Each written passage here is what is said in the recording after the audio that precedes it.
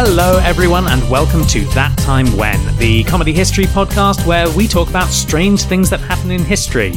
I am your host this week, Barnaby King, and joining me, as ever, is my co-host, Amelia Edwards. Whoop. Now, this has been quite the week. Yes. In Britain land. Oh, God, yes. We are recording on the week that Liz Truss became Prime Minister. Yep. And Queen Elizabeth II died, and we've now got King Charles III. Yeah. Which, I mean, any king that is the third lends his name to an awkward thing.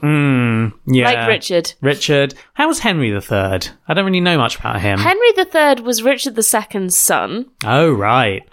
He was a child king to start off with. Awkward. And he kind of is the reason why the Magna Carta actually became a thing, because since he was young, the barons could use it. It was going to get kind of dropped otherwise. Oh, right. So that's what I know about Henry III. Oh, fair enough. So I think he was okay. Oh, I wasn't really expecting to learn that much, but okay, fair enough. Get off my patch. This is my episode. No, I'm in teaching mode now. That's fair, because you are now back to school, and listeners, I'm going to be starting a course in October. What kind of course, they ask? I am going to be doing a law degree. Ooh. And as such, I thought to celebrate that, as I've kind of started my prep for it now, I thought I would take a case from legal history. Ooh, exciting. Because there's been a lot on my mind about sort of legal history at the moment, because one of the things that's happened with the death of Queen Elizabeth II is everyone who was QC, as in Queen's Counsel, has now become KC. Oh, that's a girl's name, though. Actually, I teach a boy with that name. I apologise to all the male Caseys out there. It's also, I believe, it's like KC and the Sunshine Band, I think. Okay. So, yeah, a lot of lawyers on Twitter have been like, yes, we know. Oh, God. Did you hear about the Canadian citizenship people? No. So it was in the news just today because some people were taking their Canadian citizenship graduation, like the ceremony. Yeah. And they have to pledge allegiance to the Queen, Oh. but they genuinely didn't know what to do, and they had to postpone it. It was a Zoom thing because everything's on Zoom now. They had to postpone the ceremony because they genuinely didn't know what the wording should be to make it official. Wow. Because it hasn't had to change in 52 years. No, I know. It's amazing. More than that. Yeah, I know. Sorry, she was 70, crowned in 70 years. 70 yeah. years. God. Yeah, pretty amazing. But yes, we're going to go away from that part, and we are going to go back into legal history with actually our last female monarch, Queen Victoria. Ooh. Or at least it's in the Victorian era. She does actually crop up right near the end. Ah, what a babe. I know. But I've also noticed that, I don't know if you've noticed, but recently we've had a sort of vague maritime theme to things. We have talked about boats a lot. I think it's because weird things happen at sea, to be honest. They do, which is why I think it was such a fertile ground for H.P. Lovecraft and his horror writing. Because the sea do be big and mysterious. It do be. Indeed. Even now. Yeah. And the legal system had a problem with the sea. Understandable. Well, it was a particular thing that would happen as a result of shipwrecks. What? Sorry, I was just imagining their problem with the sea being a bit like the Persian king Xerxes. Oh, when you got people to stab the sea? Yes. Yeah. But this time it's just with a gavel. No, but there was a genuine legal question, and we'll get into that part of it. But I'm going to take you back to 1883. Ooh. And a man called John Henry Want travels from Australia to Britain in order to acquire a fancy yacht. Okay. John Want... That's a long way to go for your fancy yacht. It was, but he was that sort of person. John Want, also known as Jack or Jimmy, was a bit of a larger-than-life figure. And I mean that kind of literally. He was over 6 foot tall. Whoa. He was handsome, and he was known for being flashy and flamboyant. Amazing. He was described as honest and honourable as he was bluff and unconventional, a generous foeman and a true friend. Nice. Now, foeman there, basically meaning enemy. Yeah. Because his main profession was a maritime lawyer. Okay. But not just that, he also dabbled in politics. Yeah. But he never found a political party that was everything he wanted it to be. rather than like put up with it and, you know, make the best of it or anything like that, frequently he would just leave, or in at least one case, he would found his own political party. With blackjack and hookers. Yeah, exactly. Okay. He was also involved in commerce. Okay. And apparently in some shady ways. The nature of which I haven't been able to find out. All I could find was people referencing that he was involved in some shady business. I couldn't actually find out what that shady business was. Okay, that's always awkward because it means they've read it somewhere and now we don't know if it's true or if it was just something his enemy said. I know the original source, it's just that I can't get a hold of it. Oh, awkward. Yeah, I know. Basically, it's written in this book, which is about this whole saga that I'm going to talk about. Yeah. But I couldn't get any copies of that book. I could only find reviews that people had written of it, like scholarly reviews, you know. But they don't have this particular passage in it. Understandable, because I'm assuming this is like a side note. Yeah, pretty much. Yeah. Jack Want's political and commerce connections kept him very wealthy, but despite this, he was known to be unambitious. He even turned down the possibility of being Australia's premier in 1889. Okay. But the thing that he did want was prestige to go along with his wealth. He had helped found the Royal Sydney Yacht Squadron in 1862. Why is it called a squadron? I don't know, but it's amazing. Why isn't it not a yacht club like everyone else? I know, but, you know, they wanted squadron. I love it. Go for it. Fine. He decided that he was going to boost his prestige with his fellow wealthy yachtsmen, and so he was going to acquire this new fancy yacht from Britain. Okay. Not only because, you know, we're famous for our boats, but I think it's also a little bit like, I'm able to go this far to get the best possible boat and bring it back to Australia. Yeah, I get that. It's kind of like, oh, it's fancy because it's from England. Exactly, kind of thing. Yeah. It's imported, don't you know? Why can't the boat just come to him, though? Well, because he hasn't actually picked out a boat yet. Right. He's going to Britain in order to basically shop around. Oh, fancy. All right. And while he's shopping around, his eye was caught by a boat called the Mignonette, which is a French word meaning cute or adorable. Yes. Yeah. Which... I just love that. It was a 52-foot, 20-ton racing yacht, and it was actually built in 1867, so it's getting on a bit. Yeah. Which is probably why he only had to pay £400 for it. Okay. Which, I mean... That sounds reasonable for your fancy yacht. Yeah, exactly. But of course he has a problem because he's got to get it back to Australia. It's a boat. It is a boat.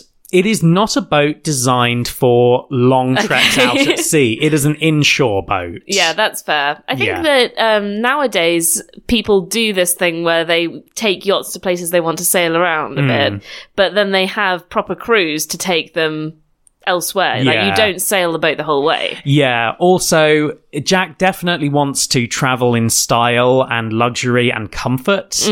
And this isn't that. Like, we'll get later on to how long this journey is, but I mean, you just have to know it's Britain to Australia. Yeah, it's a long way. It's a long way, and he is not going to do it on a yacht that is not designed for it. So can you put it on some kind of yacht carrier and have it carried by a bigger yacht? I don't know. What he decides to do is he's going to hire a crew to sail it back. Yeah, I mean, that makes sense. Yeah. He hires 31-year-old Captain Tom Dudley, and he paid him £100 with the promise of another £100 once the boat was delivered. Okay, but Tom Dudley could totally just steal that boat because then he'd have an additional £200. I mean, I suppose so, but that would be the end of his career. I suppose, but this guy's in Australia. No one will know. I'm pretty sure he could send a message. Yeah, I know. There's probably telegrams. He is a maritime lawyer. Like, oh, yeah, you don't want to get involved with him in that way. Sorry, I've been spending too much time with year sevens who've been thinking of creative ways around stories. Fair enough. Well, no. Captain Tom Dudley, he's a pretty good man. He's well respected and he's well liked in his home port of Tollesbury in Essex. Okay. And he was paid this, frankly, ridiculous sum. Yeah. But this was also because Jack basically was like, here's the money, I'm going to go, you sort everything out. Wow, okay. So part of that money is for him to hire additional crew and buy supplies and also make repairs because the Mignonette it's not in amazing condition. Oh my God, that's going to be... Most of that money is just going to go on food, surely, because it's such a long way. Well, true, but Captain Dudley basically worked out and was like, I'm still going to make a load of money from this. Okay. And he really needs that, not because he's in like a bad place, but because he wanted to sort of maintain his status as an upstanding captain. He's got a wife at home who's a local school teacher. Oh. They have 3 children together. That's cute. Yeah, so he wants to, make sure he's got the best to provide for his family. Sure.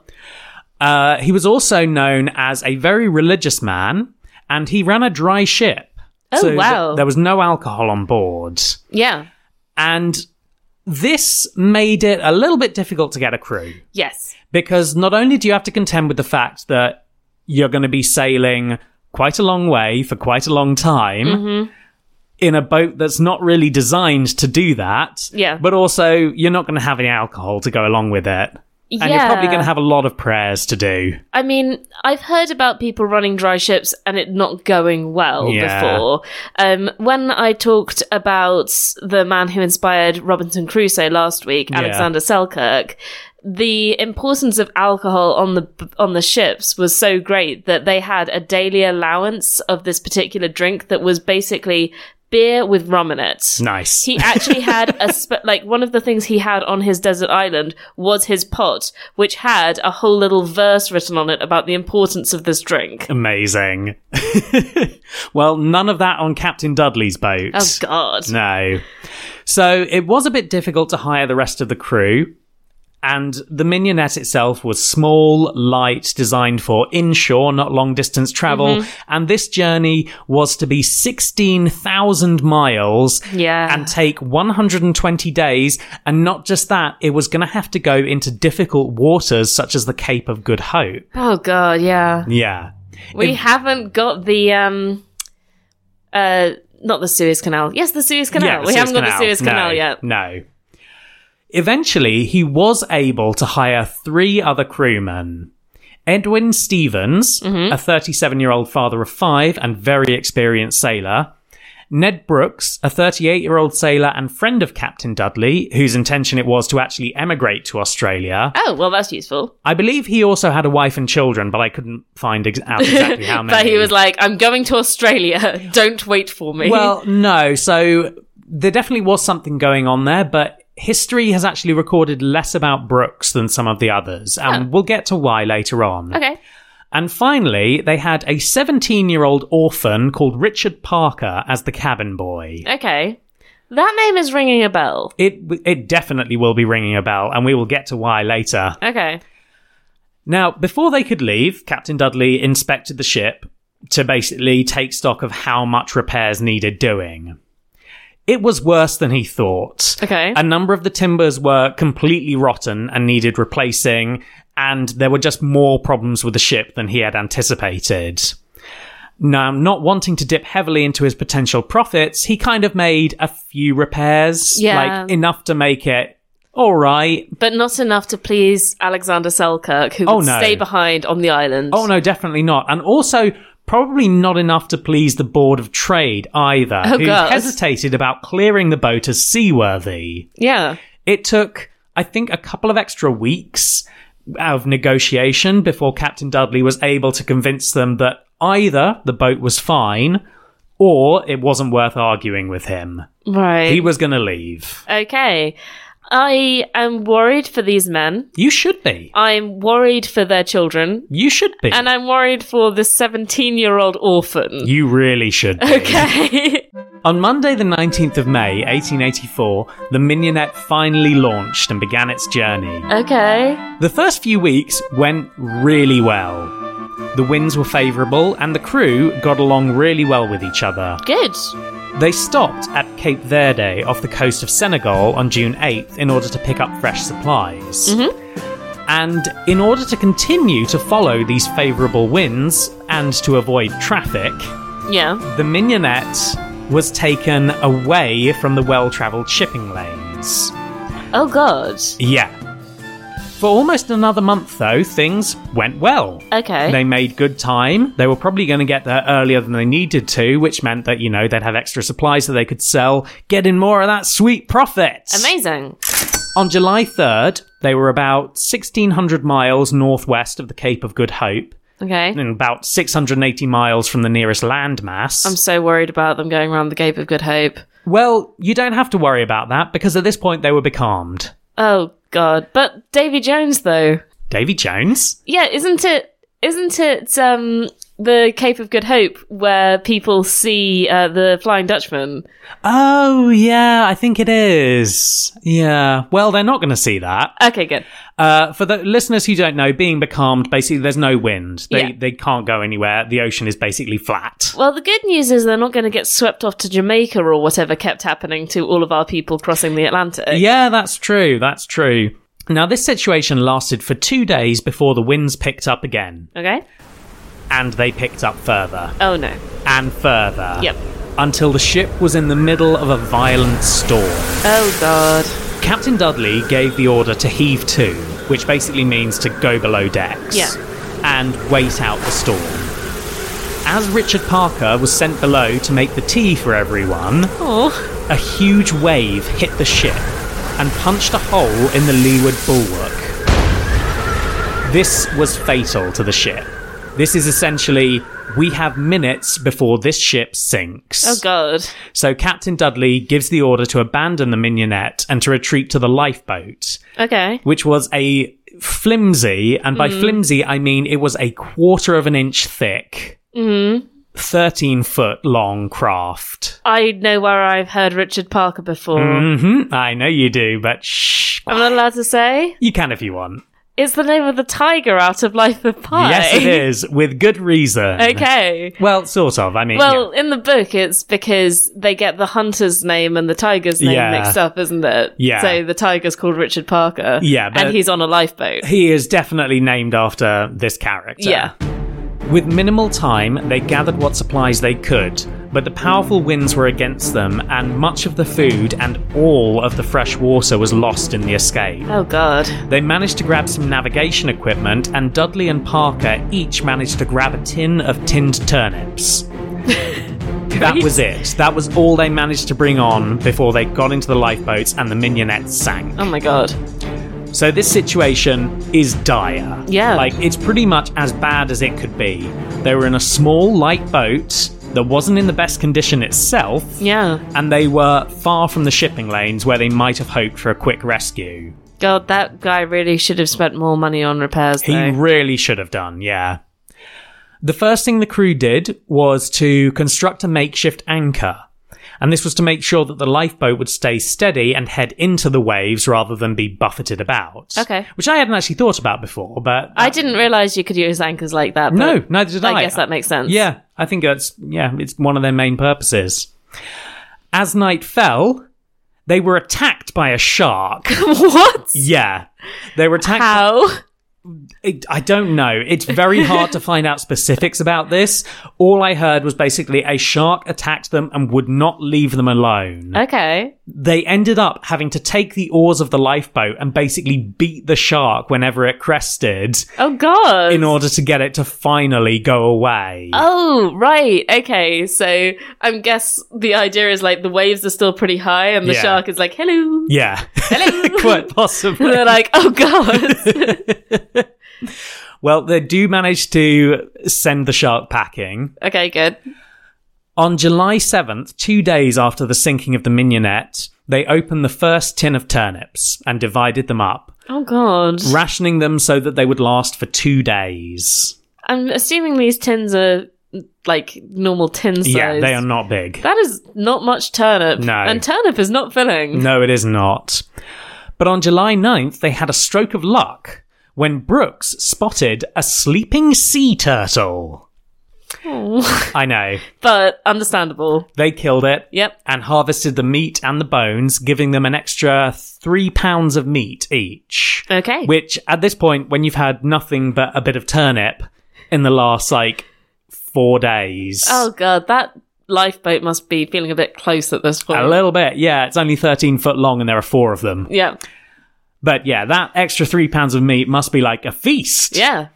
This, along with the second tin of turnips, kept them going until the 16th or possibly 17th of July. Good God. Now, remember that they'd got into the lifeboat on the 5th. Yeah. Like, that's actually incredible. It is pretty incredible. But the problem they had was the water situation.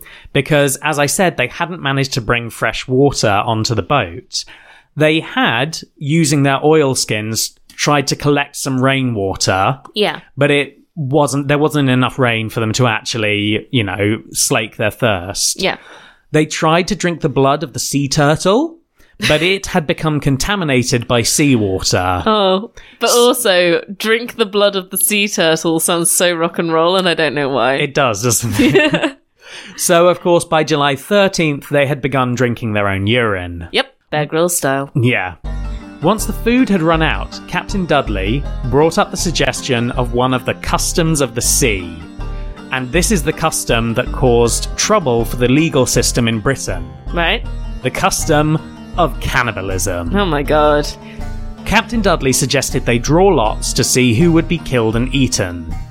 Now, this custom goes back, as far as we have history, basically. We have records of this happening to ancient Greeks. Okay, really? Yeah. It was common knowledge, even at this point in Britain, people knew this was a thing that happened at sea. And it was kind of believed that because it was such a known about custom, that this was almost like a legal protection.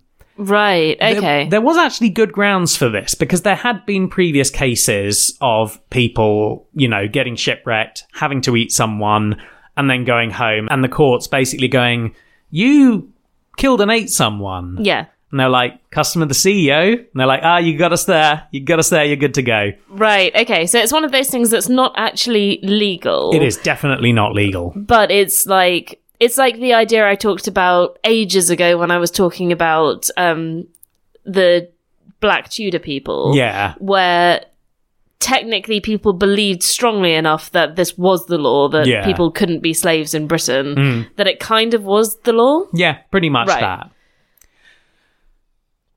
Now, Stevens and Brooks both objected, saying that the situation, while dire, was not so bad yet that they had to resort to cannibalism. Okay. Richard Parker did not object because he was already becoming weak. Oh. And over the next few days, he became seriously ill. Now, he was the youngest of the crew, as we said. He was also a very inexperienced sailor. Right. This may well have been his first time at sea. That makes sense. He's very young. He is very young. And as such, one of the things that he didn't know was don't drink seawater. Oh. So at night, he had been drinking seawater to try and slake his thirst. Oh, no. This had given him diarrhea. Yeah. And thus he became more dehydrated. At this point, he was delirious, drifting in and out of consciousness, and on the 23rd or possibly 24th of July, 8 days after they had last eaten, Captain Dudley once again brought up the option of cannibalism. Right. Now, Brooks objected. He basically said, I'm not going to have any part of this. But Stevens, who himself was growing weak, was coming round to the idea. And they were kind of about to prepare to draw lots in order to see who would be killed and eaten. Okay. And this was kind of the old tradition. This was generally what would happen. There were obviously lots of accounts of people in higher ranks on ships just manipulating things to make sure they never got the short straw. Yeah. But it was generally considered that this is what happens. Right. I mean, I guess that makes sense. It does. But there's a bit of a twist with this because Richard Parker was already on death's door. Yeah. And Captain Dudley reasoned that he, Parker, should be the one to die. Parker was the weakest, closest to death, and, unlike the other three, did not have a wife and children waiting for him back home. Oh, that's horrible logic, though. I mean, it is. Just because he's a kid. I know, but at the same time, it does make sense. It does make sense. It's just sad. But I mean, it is. It's this whole situation. Like, It's the dreadful algebra of necessity. Yes, exactly. Necessity is a word that will come into play very heavily later on.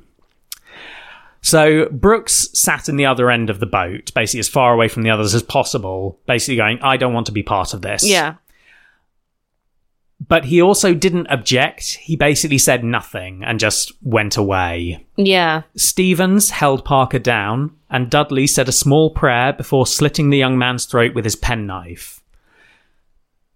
Dudley and Stevens fell on the body immediately, drinking his blood and eating his flesh. Oh my God. Brooks was unable to resist and soon joined in the macabre feast as well. Oh, that's so grim. Yeah. Like, I can understand, but... Yeah. That's so grim. Oh, I know. Richard Parker's body kept them fed for another 3 days, but by the 4th day, they had no more food and hope was fading. On the 29th of July, 24 days after first escaping in the lifeboat, the sailors caught sight of the sail of another ship. Okay. A German freighter called the Montezuma, which was on its way back from Chile, sailing to Hamburg with a shipment of nitrate. The Montezuma caught sight of the lifeboat and went in for the rescue. Brooks was able to climb aboard, but Stevens and Dudley were both so weak that they had to be hauled on board by a rope. They were described as having wasted bodies, blackened lips, and swollen limbs. Oh, God. But when they were on board, one of the first things that happened is that Captain Dudley immediately spoke to Captain Summonson of the Montezuma and told him everything that had happened with Richard Parker. Wow, okay. He begged Captain Summonson to allow them to bring the lifeboat on board along with what was left of Parker's remains, which was a rib and a little bit of flesh. Oh my God. Dudley wanted to bring those remains back so that he could receive a Christian burial in England. A month later, on September the 6th, the 3 sailors arrived in Falmouth in Cornwall. When they arrived, they made sure everyone knew what had happened so that Richard Parker could be buried in the appropriate manner. They also reported the matter to the authorities. Now, under the Merchant Shipping Act of 1854, they were legally obliged to report the sinking of any ship. But they went further and also made sure that they had reported the death and cannibalism of Richard Parker. Okay. This is really interesting because they are in a really horrible position. Oh, yeah. But they are going very, above and beyond to make sure that it is known about. And they're not sort of hiding it at all? Yeah, there are a lot of assessments about the character of these men in the notes on the trial. And I'm not going to read those out because a lot of it is in 19th century legalese. Okay, great. And it's not easy to read. Yeah. But the people prosecuting them were really damning, and we'll kind of see where they got that from. Okay. But to me, it does sound like these were men who were pretty horrified by what they had done, but also, knew that it was necessary. Yeah. And were going to do everything they could, if not to make it right, then at least present a sort of justice. Yeah, I guess it's sort of, they're trying to fit in with their own Christian ideals. Yeah. Like, this man must have a Christian burial, but they know that they need to do things like tell the truth in order for that to happen. Yeah. But, counterpoint as well, they also believed that they were legally safe.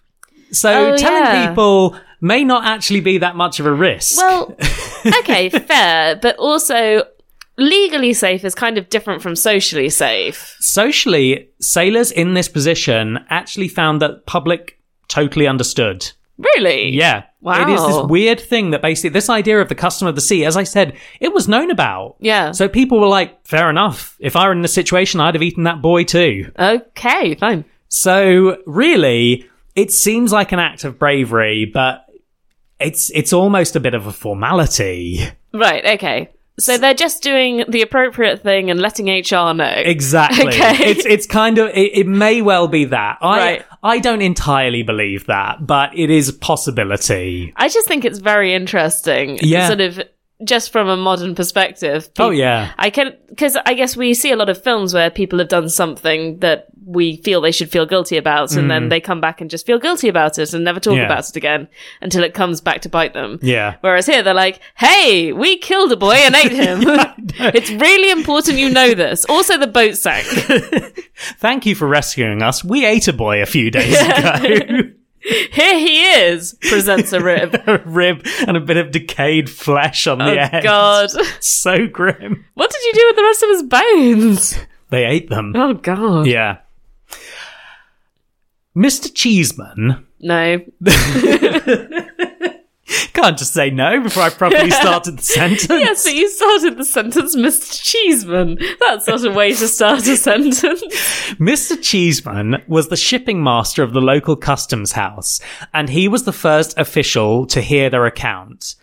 And he basically decided to bump it up, send it to the Board of Trade, because Mr. Cheeseman didn't really care much about the story. Right, he didn't care? No, Mr. Cheeseman was known of being kind of a bit of a rogue. He was basically only interested in stuff that could make him money. Oh, I see. Okay. And there wasn't any money to be made out of this. He was known to turn a blind eye to smuggling and prostitution and that in the area. I mean, fair enough, but I guess in terms of interest, I would at least expect him to be like, wow, that's fascinating.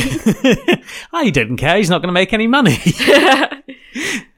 Well, the Board of Trade, upon receiving the account, were not sure of what to do. Okay. Because they weren't sure if this was now a criminal matter, because they had specifically murdered this boy. Yeah. They forwarded the case to the Home Office. Right. But the Home Office received it on a Friday. Oh, no. And it would be several days before anyone would read it.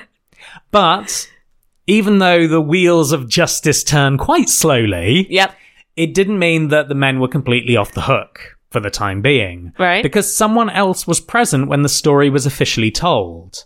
And this was a man called James Laverty, who was a sergeant in the Falmouth Harbour Police Force.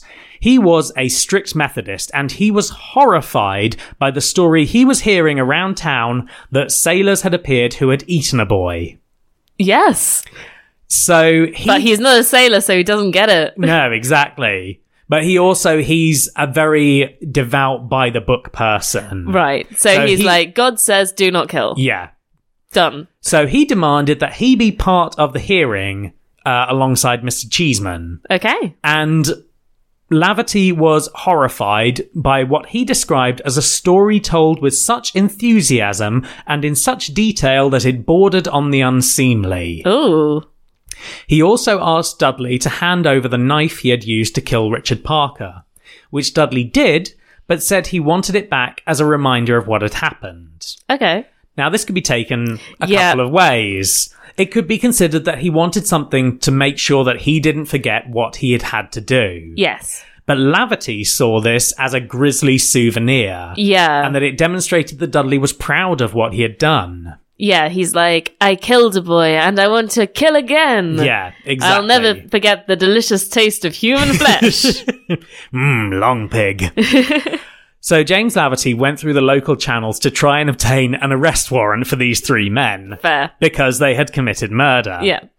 The head of the magistrates was Henry Liddicote, the mayor of Falmouth, who actually did not want to give the warrant because public opinion, as I said, was very much on the side of the sailors, and arresting them would probably cause some uproar. Yeah, and Falmouth is a sailing town. Exactly. So instead, he gave Laverty permission to hold Dudley and Stevens, the two who had been enthusiastic in the cannibalism. Right. But not to arrest them. So it's like a very weak compromise where it's like you can't arrest all three, but you can hold these two while we make sure they're not about to eat anyone else. So it's like, it's not an official arrest. We just need you to stay with us for a bit. Yeah. Just to make sure that all the 17-year-old boys in Falmouth are safe. Exactly. Okay. So the three sailors were at a celebratory dinner thrown in their honour when Laverty arrived and arrested all three of them. Oh, no. Because he had gone to higher sources. Yeah. And the resulting kind of confusion, he somehow managed to obtain permission to hold all three of them until the Home Office returned a verdict. But Brooke was unenthusiastic. I know. Well, he still, drank that sweet blood. I guess. Delicious blood. Goddamn vampires. by Wednesday, the case had gone through the Home Office's channels. But the officials didn't know how to deal with it, so they bumped it higher. I love all these people who are like, not my problem, mate. Yeah. It went up to the Home Secretary himself, Sir William Harcourt. Right. And he was like, I don't know. Well, bump it up to the Queen. Well, no, he did know, because he was sick of this being a legal problem. Right. He decided he was going to settle the matter of cannibalism at sea once and for all. Was this a problem that he had kept having to deal with? I don't think he had, but I did find in the 19th century there were at least 7 cases heard by the Home Office of cannibalism at sea. Whoa! Yeah. That feels like it's too many. It does feel like it's too many. I think you've just got to remember how much shipping was going on. We've got to remember this was back when we owned a quarter of the globe and had to send ships and stuff like that. But 9 still feels like... 7. Oh, sorry. I don't know why I thought. Don't bump it up. Well, 7 still feels too many. Unless you did a couple that we don't know about. Yes, I am a Victorian cannibal. I'm a Wendigo. That's how I lived so long. Yes, there we go. So Sir William decided that he was going to be firmly on the side of the letter of the law. Okay. So he had the 3 men officially arrested and a trial date was set. Okay. But, as I say, public support was very much still on the side of the sailors. And the owner of the Curiosity Shop in Falmouth, a man called John Burton, actually paid the 3 men's bail. Wow. Which collectively was £1,000. Whoa! It was £400 for Dudley and Stevens each, and £200 for Brooks, because at this point, everyone just seems to be like, you're not as responsible. Yeah, which is so interesting, because this is entirely based on what they've said. Well, they all agree, like, their stories are all the same. Yeah. And I guess it's the fact that Brooks didn't actually take part in the murder. Like, Stevens held Parker down while Dudley killed him. Right. Brooks was in the other side of the boat. Yeah. Okay, so he's not actually responsible for the death, just the cannibalism. Yeah. But he's also semi-responsible because he also didn't intervene. Do anything about it. Okay. Yeah. So it's all a bit tricky, but everyone is basically agreed that, you know, Dudley and Stevens are more guilty than Brooks is. Okay. Not only this, though, like talking about public opinion, not only this, Daniel Parker, Richard Parker's brother, met with the 3 men and made a point of publicly shaking the hands of all 3 of them. Oh, wow. He was basically like, I understand. I don't hate you for this. Wow. I know how awful this must have been. That's such a big move. Because, I know, right? I mean, since they were orphans, I'm assuming that might have been his only family. Yeah, quite probably. Yeah. Yeah. God. I know. It's pretty amazing. And it just goes to show the level of public support. Yeah. Which we can also see because Henry Lidicott was right to be wary of arresting the men. After they were released on bail, Lidicott was public enemy number 1. Oh. The responses ranged from mocking songs made up about him to death threats. Oh, God. Well, people never change, do they? No, I know, right? Yeah. People were sliding into his DMs. Sir William Harcourt, however, was completely unmoved by public sympathy, and he did everything he could to make sure the men were punished. He installed as judge Baron Huddleston, who was an ally of his and was known to bully juries into his way of thinking. Judge Baron Huddleston definitely sounds like a Charles Dickens character does, who is a judge. And a slightly dodgy one. And bullies people. 100% Huddleston. It sounds like a made-up British name. Yeah. Harcourt also made sure that the case was brought against only Dudley and Stevens. Yeah. Now, there were a very good reason for this, because if all 3 men had been put on trial, they could each claim the right to silence. Okay. And at that point, the state would have no case against them. Because the entire case is their confession. Yes. And if they don't... If they retract their confession. Yeah, if they retract it, or if they just don't recount it in court... Yeah. Then the state has nothing. Oh, so they only need Brooke to be a witness. Yes. Right. And Brooks is obliged to basically say what happened. Right. So it's quite a good move on the part of Sir William Harcourt to make one of them talk, essentially. Yeah. Because if he doesn't talk, then he can be held in contempt. Yes. So, okay. yeah. That's fascinating. It is, isn't it? So Brooks was made an unwilling witness against his friends. Dudley and Stevens' defense lawyers went in heavily on the defense of necessity. Yeah. Which is how many of these other trials had concluded and succeeded in defending. But Baron Huddleston shocked the court by announcing that he would not hear any defense by reason of necessity. Wow. And this is because the law officially did not recognize it as a justification for murder in any statute or legislation.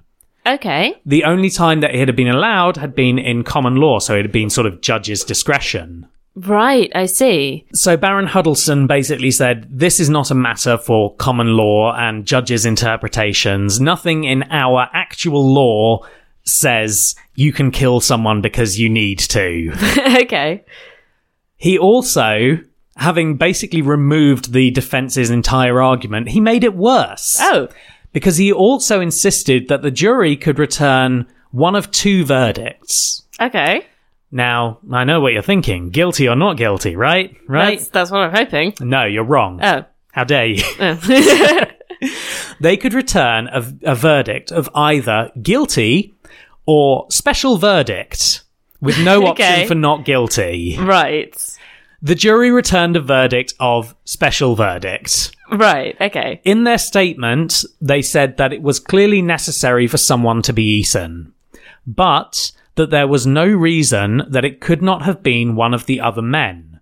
Richard Parker was not dead, and there was no certainty that he would not live if he had been fed and watered. Right. If the men had drawn lots, as previously was the custom, then the situation might have been different. Okay. But Dudley and Stevens had specifically chosen to murder Richard Parker. That's an interesting argument. Yeah. So the whole point is that they didn't actually follow the previous rule, that you have to draw lots. And if they'd done that, then he might not have died. I think this is one of the reasons why Sir William Harcourt was like, right, we can sort this out. Okay. Because this is a slightly different situation. Yeah. So, I guess I hadn't seen it as a slightly different situation. I'd seen it as a much more straightforward situation. No, I know. So had I. But in a way, they're right. There's no real evidence that Richard Parker wouldn't have survived if he had, had food and water or, flesh and blood. Humans, yes. Yeah. So the men were effectively found guilty, but not really. Okay. So because of this, a panel of 5 judges was assembled to make their final decision on the case and sentence the men accordingly. Right. The judges agreed with the sentiment that Richard Parker did not have to die any more than any of the others. And they were also concerned that leniency could lead to necessity being used as a defense in other, less genuine cases. Okay. So, they decided, after much deliberation, to sentence Dudley and Stevens to death. Whoa. Yeah. And this was a shock to everyone. Yeah, because everyone's been like, but this is what we assume the law is. The judges, however, did not put on the customary black hats, which led to some confusion. Right.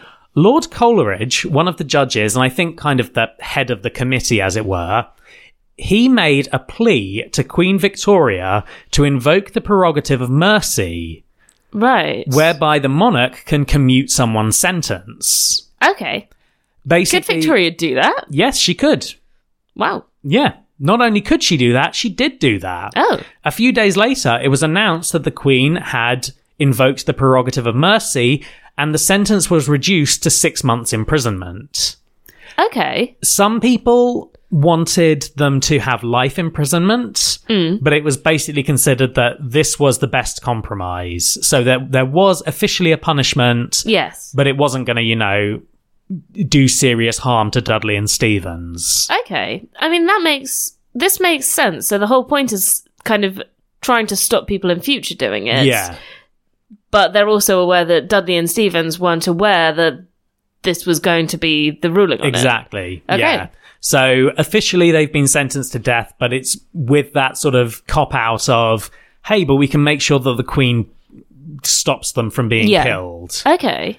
Which I think is probably the cleverest solution to it. Yes. Because it means that this can't be used as a defense in future. Yes. Because this is just the discretion of the Queen. Yeah.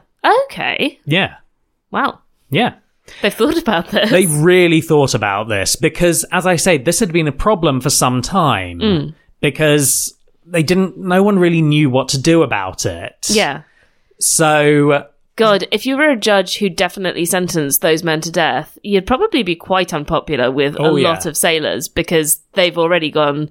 Like, the public have already said, we kind of think this is okay, but in the eyes of the law, it's not okay. So I think this is a really smart way around that. Yeah, I think this is the thing. They basically were like, this is the way we can make everyone, if not happy, then all right. Right, yeah. When Dudley and Stephens were released, it was May 20th, 1885, almost 1 year to the day that they first set sail on the Mignonette. Wow. Richard Parker... God, that went quickly. I know, right? A lot of it was waiting for trials to happen. Yeah. Richard Parker was given a tombstone at Jesus Chapel near Southampton, which was paid for with the money left over from Dudley and Stephens' defence fund. Okay. Now, he has an inscription, which I'm going to read out because there's some stuff on it that is very... it's not very subtle. Okay. So the main part of the inscription reads, "Sacred to the memory of Richard Parker, aged 17, who died at sea July 25th, 1884, after 19 days' dreadful suffering in an open boat in the tropics, having been wrecked in the yacht Mignonette." But what's more telling is that there are two biblical quotations at the end. Right. "Though he slay me, yet will I trust in him." Job 12:15. Okay. And also, "Lord, lay not this sin to their charge." Acts 7:60. Wow. It's very much... Those are on-the-nose Bible quotes. It really is. Jesus. It is very much a, hey, everyone knows they didn't do anything wrong. Yeah. Even the guy's brother knows this. Yep. Everyone be chill. Yep. And we're going to treat these people as though they are God torturing Job for reasons. So after this, Dudley and Stephens both enjoyed a certain amount of fame and a bit of notoriety as well. They actually had waxworks made of them for Madame Tussauds. Oh my God. But once the fame kind of died down a bit, Dudley decided he needed to return to work, and he found it really hard to be employed.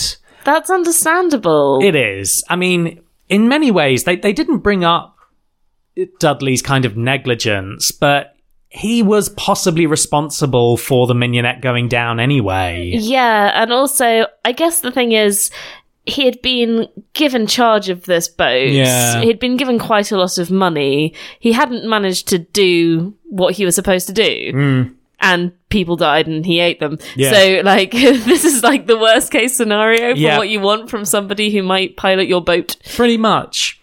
Eventually, he had to write to Jack Want in Australia. Yeah. Asking for some help. Oh. And to be fair to him, Jack did help him out. He got him brought over to Australia and helped him set up a business in Sydney. However, Dudley was still known by the nickname of Cannibal Tom. Oh.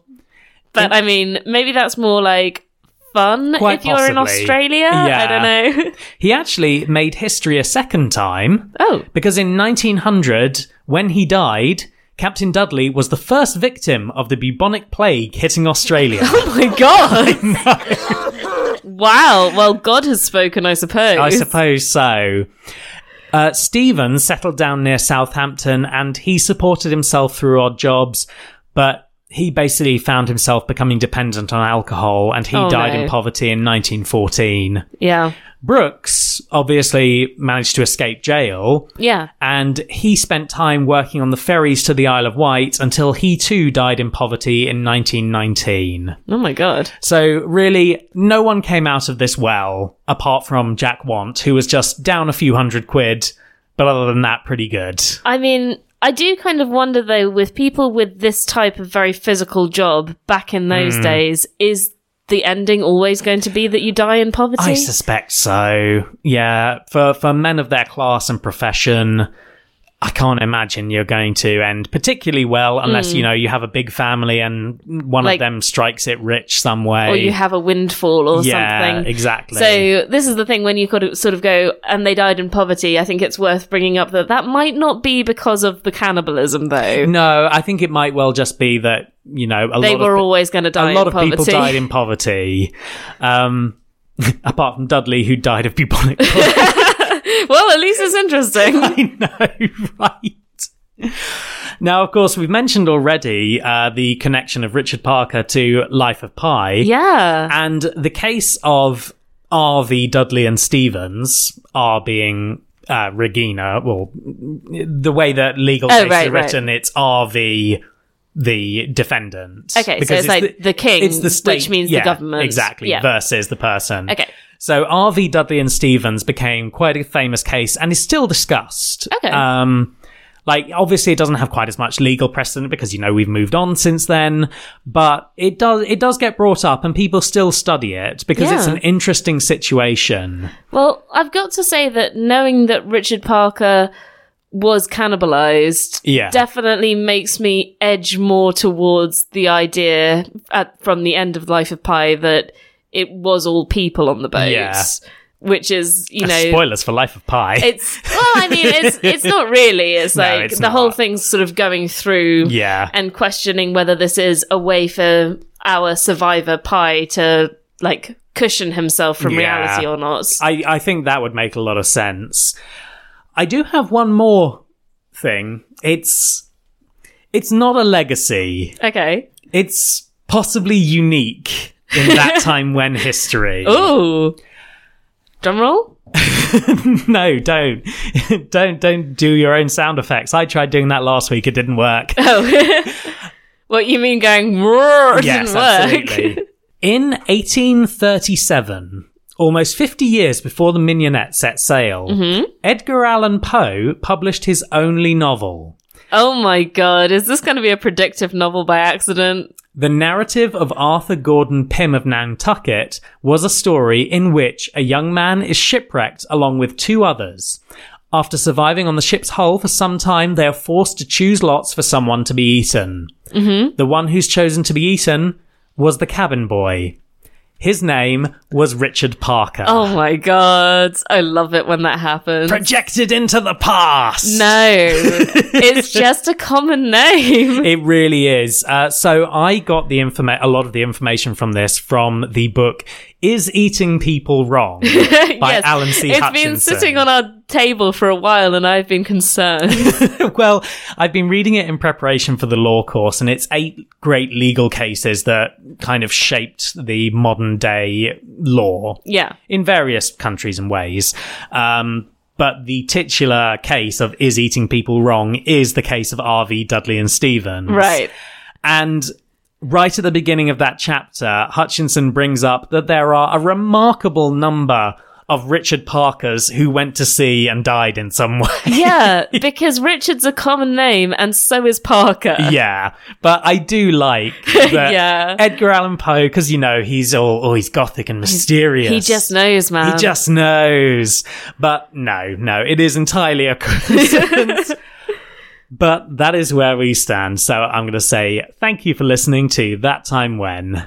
You can follow us on Twitter at ThatTimeWhen4 and suggest episodes to us at ttwpod@gmail.com. The very best way to support That Time When right now would be to leave us a 5-star rating and a review on whichever app you're listening to this podcast on. It'll help spread our word to even more people, and so they can hear about 17-year-old boys being murdered and eaten. Hooray! Hooray. Thank you, as always, to Kevin MacLeod for our theme song Anachronist, as well as any other music that Barnaby's used in this podcast. And thank you for listening. Now go out, invest in eels, and make sure you properly repair your boats. And don't eat anyone. It's illegal now.